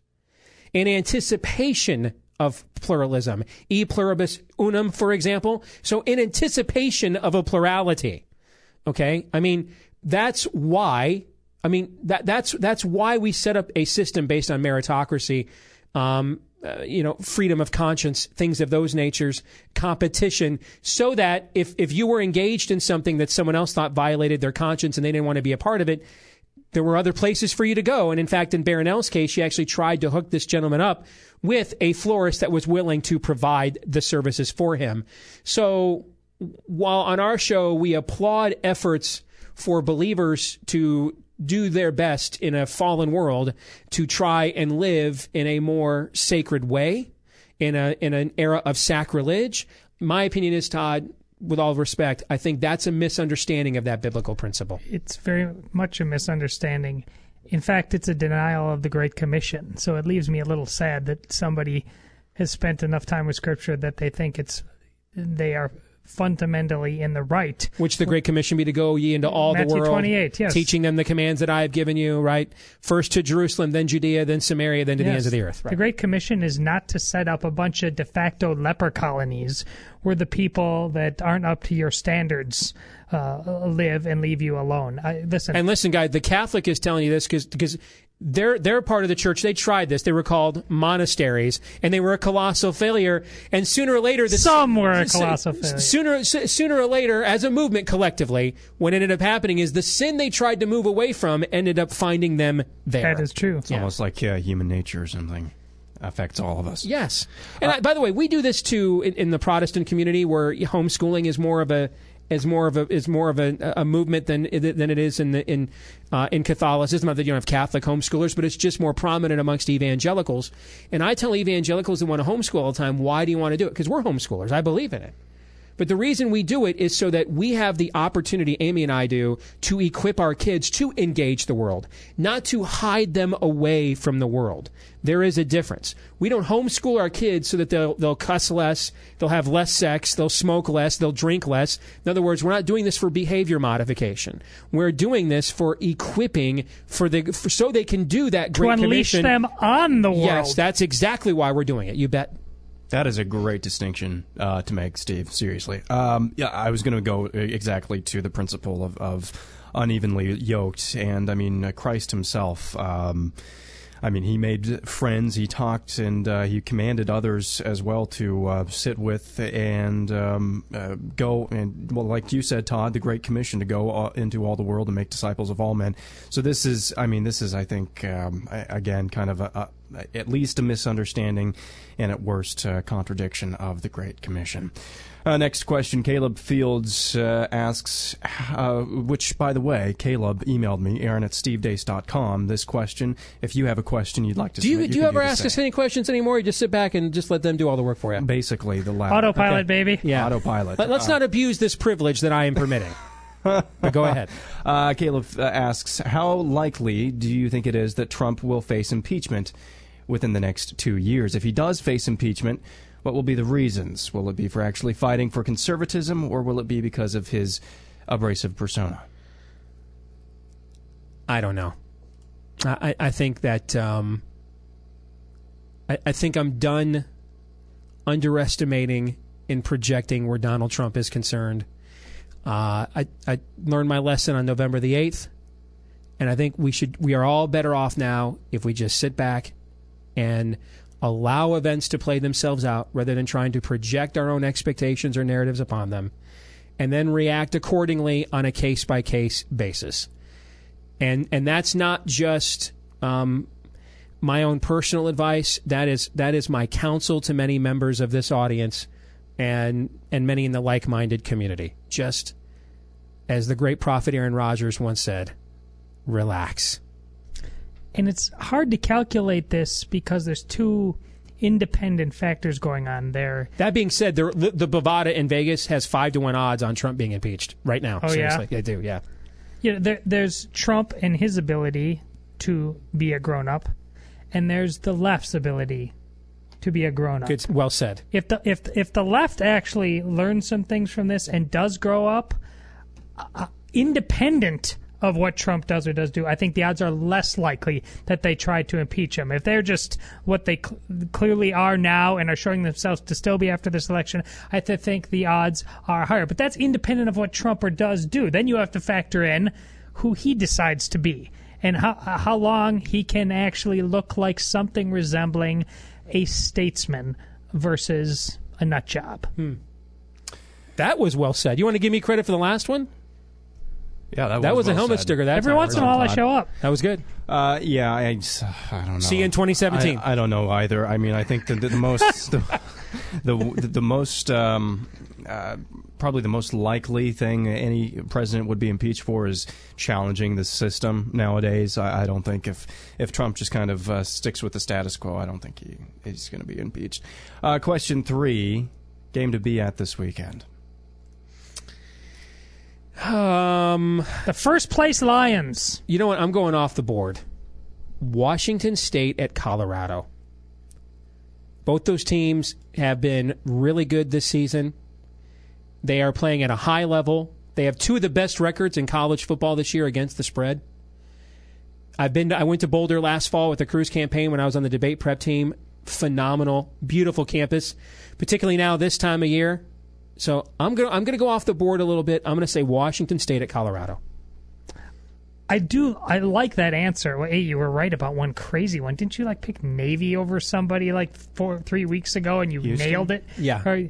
But I like this is what's great about college football. Looking back on the years where there was a Colorado and Eric Bieniemy, that however long window where they were just at the top of their game, and Rashawn Salam was Darian Hagan and all those guys. Yeah, Cordell Stewart. Yeah. These are once great national champion competitive schools that are now ascendant. That's fun to watch again. So I'm just going to echo what you said. I like that game. West Virginia or Oklahoma. Oh, that's a good one, too. Because one thing win or lose, they're playing John Denver after the game, and they're burning some couches in Morgantown. You know that. Yeah.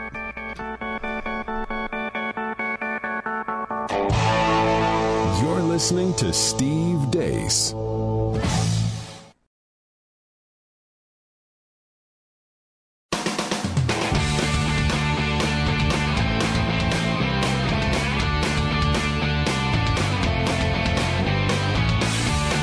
Never attack what you're not willing to kill. This is Steve Deace. And welcome back to the Steve Deace Show, powered by Conservative Review on the Salem Radio Network. Hour 3 continues on a Thursday night. Steve is out for the rest of the night. I'm his producer, Aaron McIntyre.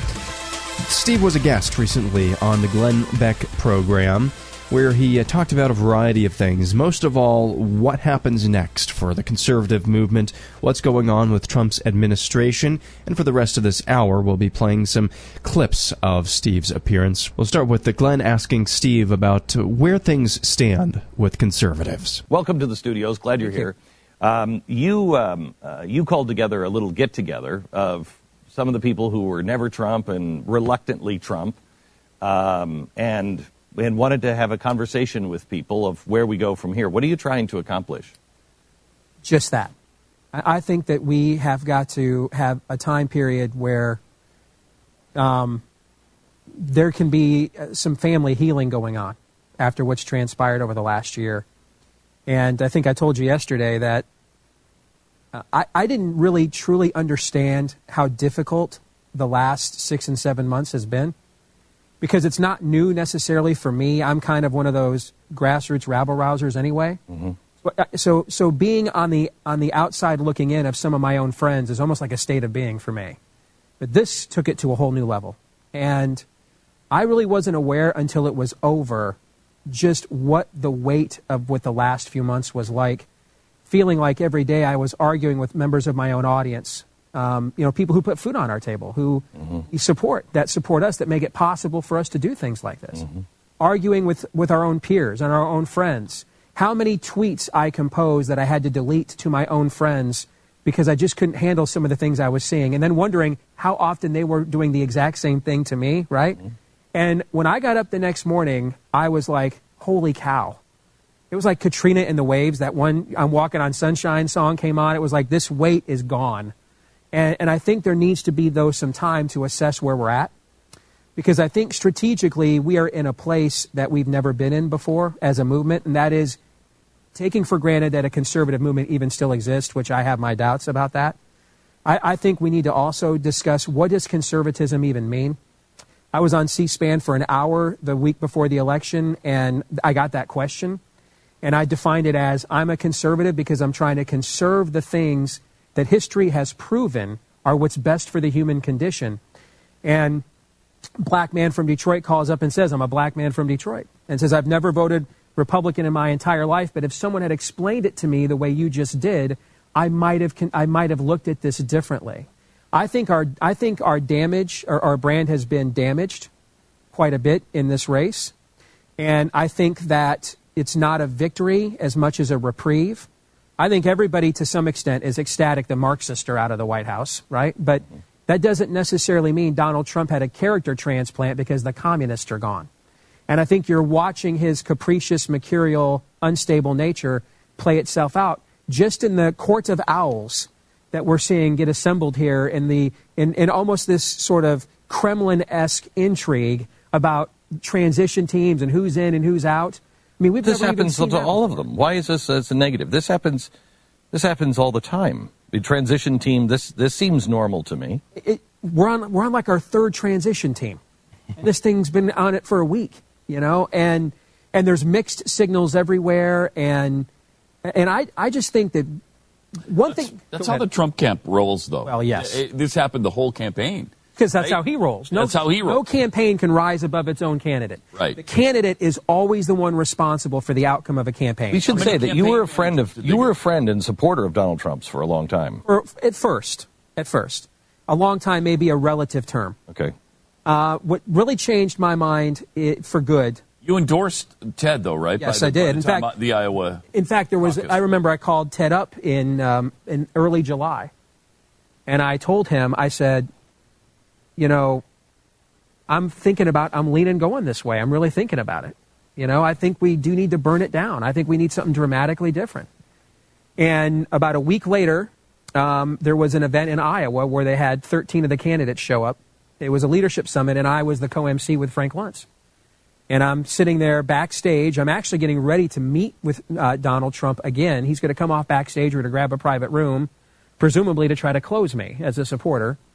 And I'm sitting there 20 feet from him when he talks about, I've never asked God for forgiveness because I've never done anything wrong. Right. Which was, to me, that was the big thing that stood out to me, even more than the McCain comments, as offensive as those were. But that was the thing, like, wow, you just walked into a room of 3,000 evangelicals and dropped that bomb. You don't understand what you're walking into. And then he talked about, well, I like soldiers who weren't captured. And I knew, or I suspected when they walked off of there, that him and his people were going to ask me, how do you clean up this mess? I didn't know what the answer was. So this was not a real men of courage moment, guys. I hit the eject. I just walked out. Because I was like, I wouldn't know how to fix this. It's done. Don't fix it. Go home. Go back to Trump Tower. This is not fixable. Salvage your brand. But it didn't hurt him. It didn't hurt him. You know why it didn't hurt him? Is Sam Nunberg, who is still a friend of mine, who was the guy that helped set up Trump's original campaign. Mm-hmm. Sam called me the next day. He had sent me a column that he had ghostwritten for Trump for USA Today in response to this. And he essentially had doubled down on it. And Sam, and the column was, hey, look at all the money I've given to veterans groups. Look at everything I've done. Who are you people to question me? And Sam said to me, hey, Steve, do you like this column? And I said, I think it's forceful. I like it. I go, why? And he said, because I took everything that you put in your book, Rules for Patriots, How Conservatives Can Win Again, the previous book I wrote, and I used that to construct this piece. And I am convinced that is what turned everything around. The first time the media came at him. See, this election wasn't a repudiation of Hillary Clinton. I don't even think it was a repudiation of Barack Obama. I think it was a backlash repudiation of the media. And Trump ran against the media the entire time, ran against them in the primary. Fox tried to kill him in the first debate. They couldn't, and so they ended up shilling for him after that. I think he beat the media, and I think most people as conservatives, guys, define their conservatism not by an objective values or set of values, but by opposition to the liberal media. Explain that. Meaning that I think first of all, we don't have an objective value system. Ask the average conservative, why are you a conservative? And you're probably not going to get a cogent answer. I mean, I was listening to the roundtable you had before I came on, and you talked about the Declaration of Independence. When I go around the country, if I teach in churches, or I speak in churches, or I preach in the church where I go to back home, if I ask believers, what is the foundation of the Christian faith? Almost every time they're going to tell me it's the Bible. No, it's not. Christ is the foundation of the Christian faith. Paul says if Christ isn't raised, then your preaching is in vain. You're all still dead in your sins. Christianity is about God supernaturally wove his hand into history to roll a stone away and bring a dead man back to life. Did that fact happen or not? If it did, then the Bible is the clarification of how we are to then live in light of that fact. If it didn't happen, then we're free agents to and make this up as we go along. The Christianity's foundation is Christ. The clarification is the Bible. That is the relationship, I believe, between the Declaration of Independence and the Constitution. The Declaration of Independence is the foundation of America. There is a God. Our rights come from him.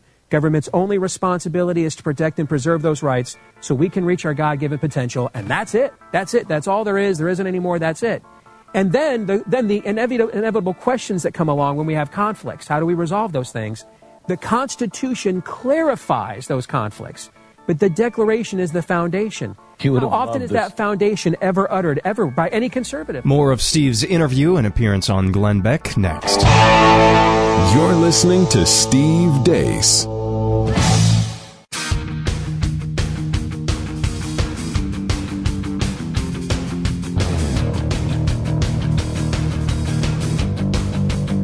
roasting them by their own petards. The Steve Deace Show.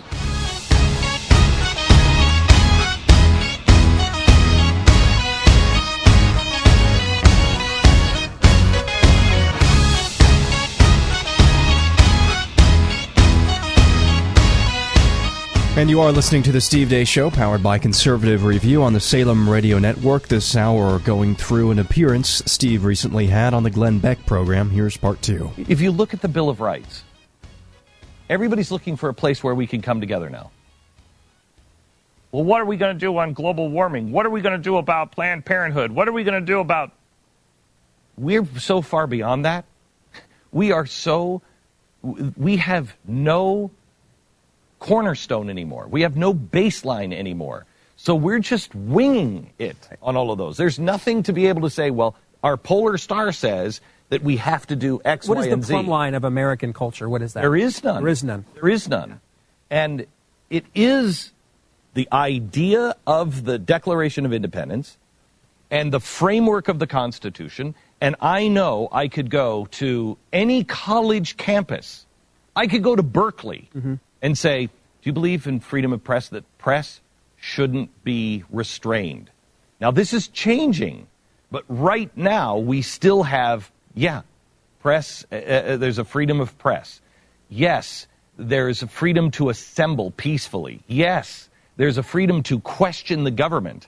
Yes, there's freedom of religion. That one is beginning to change, too, it is. Because we have abused both the press and religion. Right.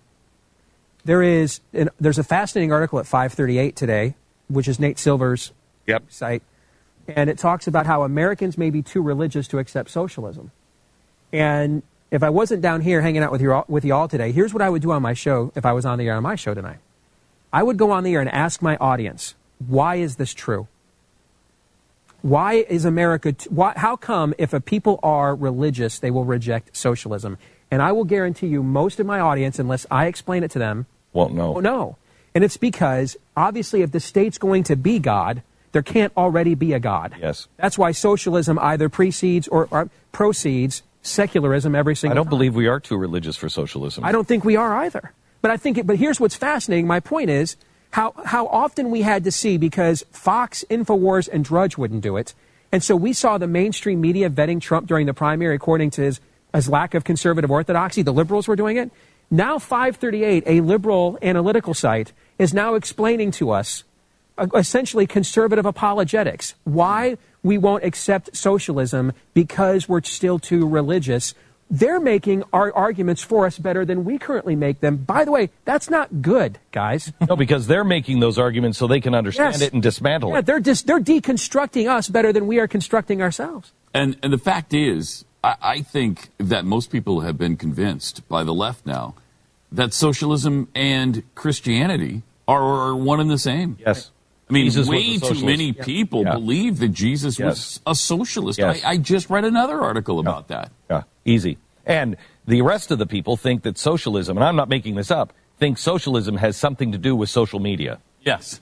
Socialism just means the promotion of Facebook and Twitter. There was a poll a few years ago that found something like 6 out of 10 people that had held elected office felt the Electoral College was a place that you went to get trained on how to get elected. So there you go. So where do we go from here? What happens now? Because people are hurting, and they are looking for somebody, and they are dismissing people like, even those in the conservative movement are dismissing people like Steve Bannon.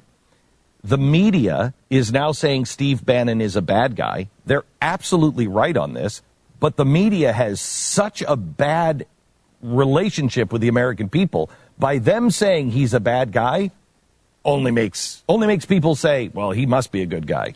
Yeah, they're doing their best to inoculate Steve Bannon from criticism at this point. And I said this, PBS called me the day after the election, asked me to come on a roundtable and discuss from a conservative viewpoint how they missed the Trump phenomenon. Mm-hmm.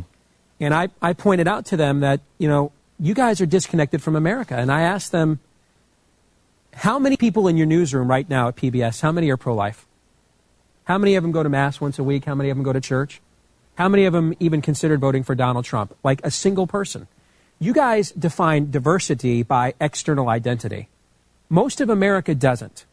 Most of America defines their identity by their value system or what they think they need or want at the time. And so you are literally not talking to most of this country. And that's why you miss that. And you, I told them, I think people got the rise of Fox News wrong. That it wasn't that it was GOP TV, that's kind of what it is now. But that they talked about our values without suspicion. Yes. You guys do. Yes. This hour on the Steve Deace Show, listening to segments of an appearance Steve recently made on the Glenn Beck Program. We'll have more in just moments.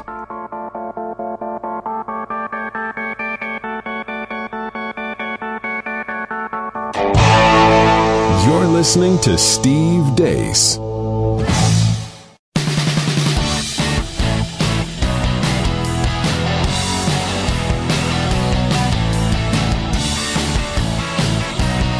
How conservatives can win again. The Steve Deace Show.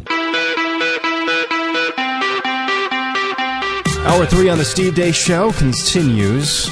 Steve is out this hour. I'm his producer, Aaron McIntyre, going through portions of an appearance Steve recently had on the Glenn Beck Program.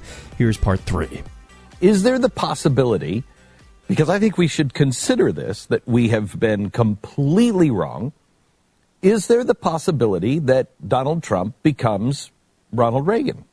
I think we should absolutely consider the possibility we've been completely wrong. Now, I will be surprised if we were wrong, and I think what we're seeing in the transition team indicates we're not. That this is material because it's inconsistent. I mean, there is no consistent strain in who is surrounding him other than, did you help me get to where I'm at? And if you're progressive Rudy Giuliani over here, and if you're evangelical pastor's kid Mike Pence over here, you help me get to where I'm at. So find a way to kind of work together. I mean, Reince Priebus, when he opens his mouth, the Republican machine we all hate comes out in every last syllable. So you're going to go on camera and eat the crap sandwich on TV, and Bannon's going to be my Rasputin in the dark room over here calling the Svengali shots. I mean, these two guys have literally nothing in common other than they both helped Donald Trump get to where he's at. You believe that Bannon, talk radio is saying Bannon is okay? I think I met him once briefly, been interviewed by him twice on Breitbart Radio. All I know is what I've heard from other people.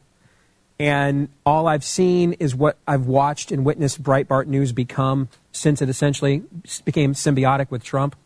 And I don't think, and I'm someone who used to be a regular reader, I don't think I've shared a link or clicked on a link at Breitbart in like 9 months. I just got so disgusted by what I saw that it literally became dead to me.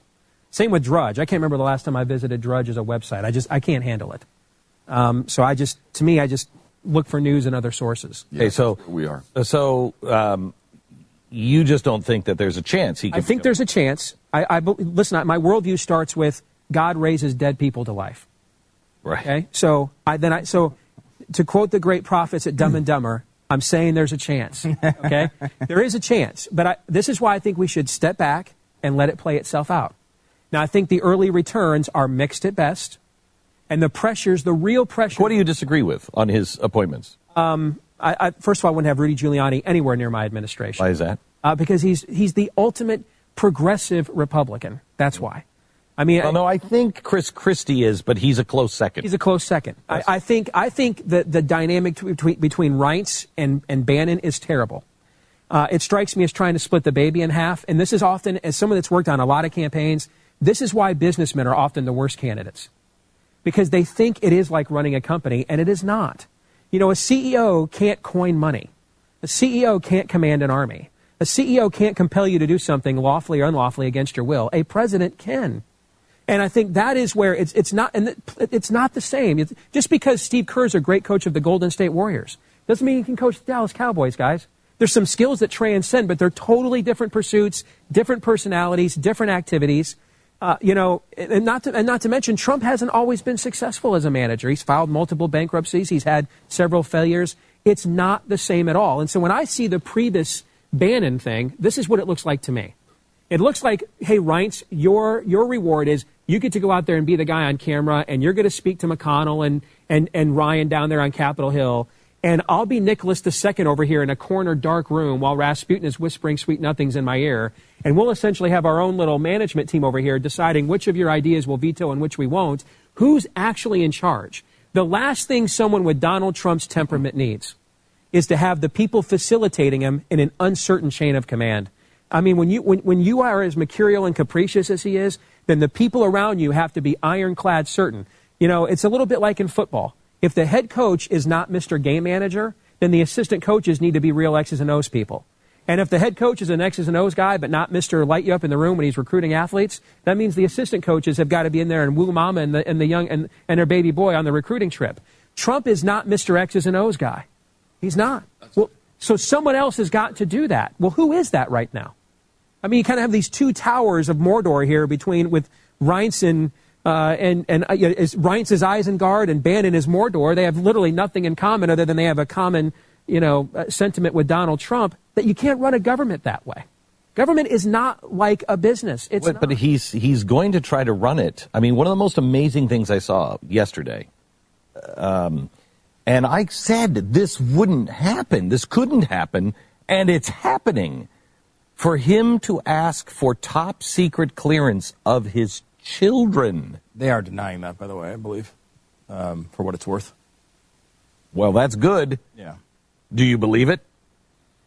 Well, I don't know. I mean, it sounds. The initial source was an unnamed source, and there's some reason to doubt it. I think with stories like this, guys, we're going to have to. I think we're not dealing with a level of, shall we say, prudent communication we've ever seen from people in power before. I think we're going to really have to sit back and wait until the final deed is done, because if we react to everything these people say, we're all going to have coronaries. We're going to be like, this is the big one, Alice, by the time we get to 2017. So I think we need to just sit back. I think we have to wait for them to actually sign the waiver before we react to the story like this, because I think they will seriously just throw crap out there all the time, see if they can get away with it, see what the backlash is, and then say we never really meant it. It's been my experience, again, I've had a lot of experience in politics. I've never seen anybody govern differently than they campaigned, ever.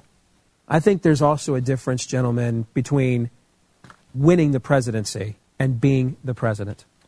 When your life is defined by Maslow's hierarchy of needs, as Trump's entire existence has been, yes, he has received now the ultimate self-actualization. Yes. Right? But here's the question. Next May, when the headlines are done and the parades are over and the Organization of American States wants a 9-hour meeting with their emissaries in the White House, does he really want to do that? Not a chance. Does he want to be down? Does he want to be teeing it high and watching it fly at the Mar-a-Lago with some Hollywood starlet? What would he rather be doing? I think that's I had somebody offer me a job in New York City a few years ago, and I tried really hard for it. I really wanted it. It was dry time in New York. I thought it'd be the greatest thing for my career. And then when I got back home and waited for them to make the decision, I recognized that what the commute would be like, the changes would be like, moving my family to New York City, how different the values were. And I realized, you know what, I think I wanted to win this job more than I wanted to do the job. I wanted someone to come to me as a guy and give me that helmet sticker and say, yeah, you got this accomplishment. But did I really want to do this when all the trades wrote about it and all the accomplishment stuff was done? Did I want to do that job? And I wonder if Donald Trump has truly considered, does he actually want to be the president? Does he want to do it?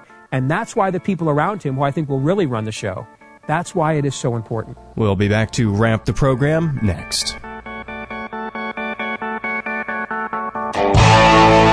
You're listening to Steve Deace.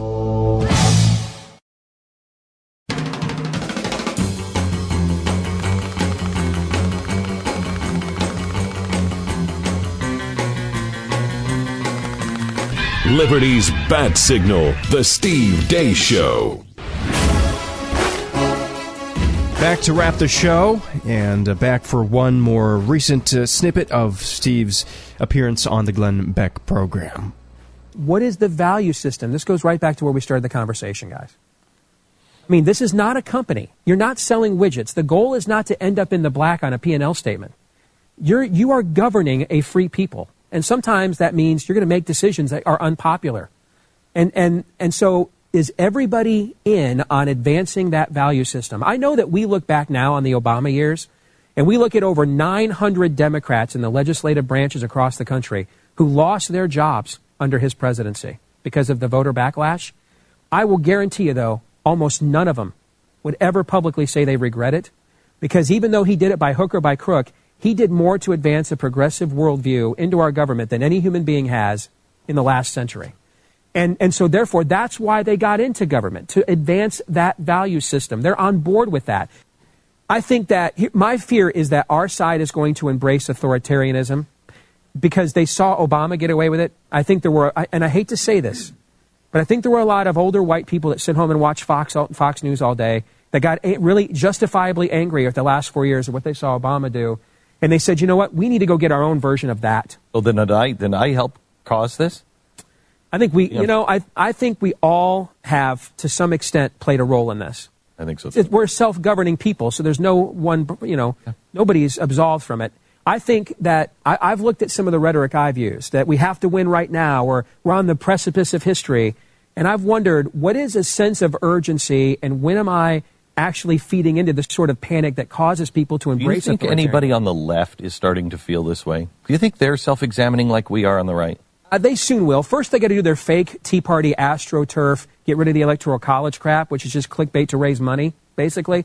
When they get done with that here in about 6 to 8 months, we get into year 2 or 3 of a Trump presidency, I bet you they'll have a newfound respect for separation of powers and limited governments in some way. Yes, I do. It's interesting to me because the New York Times came out this weekend, and this is what they expressed to me. When they invited me up, 19 editors from the New York Times editorial board were there. And they wanted to know who we were, what is really happening, what's caused this, what their role was. They were very, I thought, introspective, and they said at the time, we know we have a problem. We're not connecting with the American people, and we need to change that. They came out this weekend and said that. I think there is some movement in trying to be better. I said to Judy Woodruff on PBS on the panel I was on this week, I said, Judy, where I come from, a dad who thinks it's a bad idea to have another creepy dude go into the bathroom next to his young daughter in the women's bathroom, that's called a parent, not a bigot. There's a whole other country out there. You guys don't even interact with it. You lecture to it. Yes. And so as a result, they said, let's go find our own person that can smash these people so that we can at least get our side of the story out there. And I think Trump wisely capitalized on that. Hope you enjoyed hearing a few snippets of Steve's recent appearance on the Glenn Beck Program.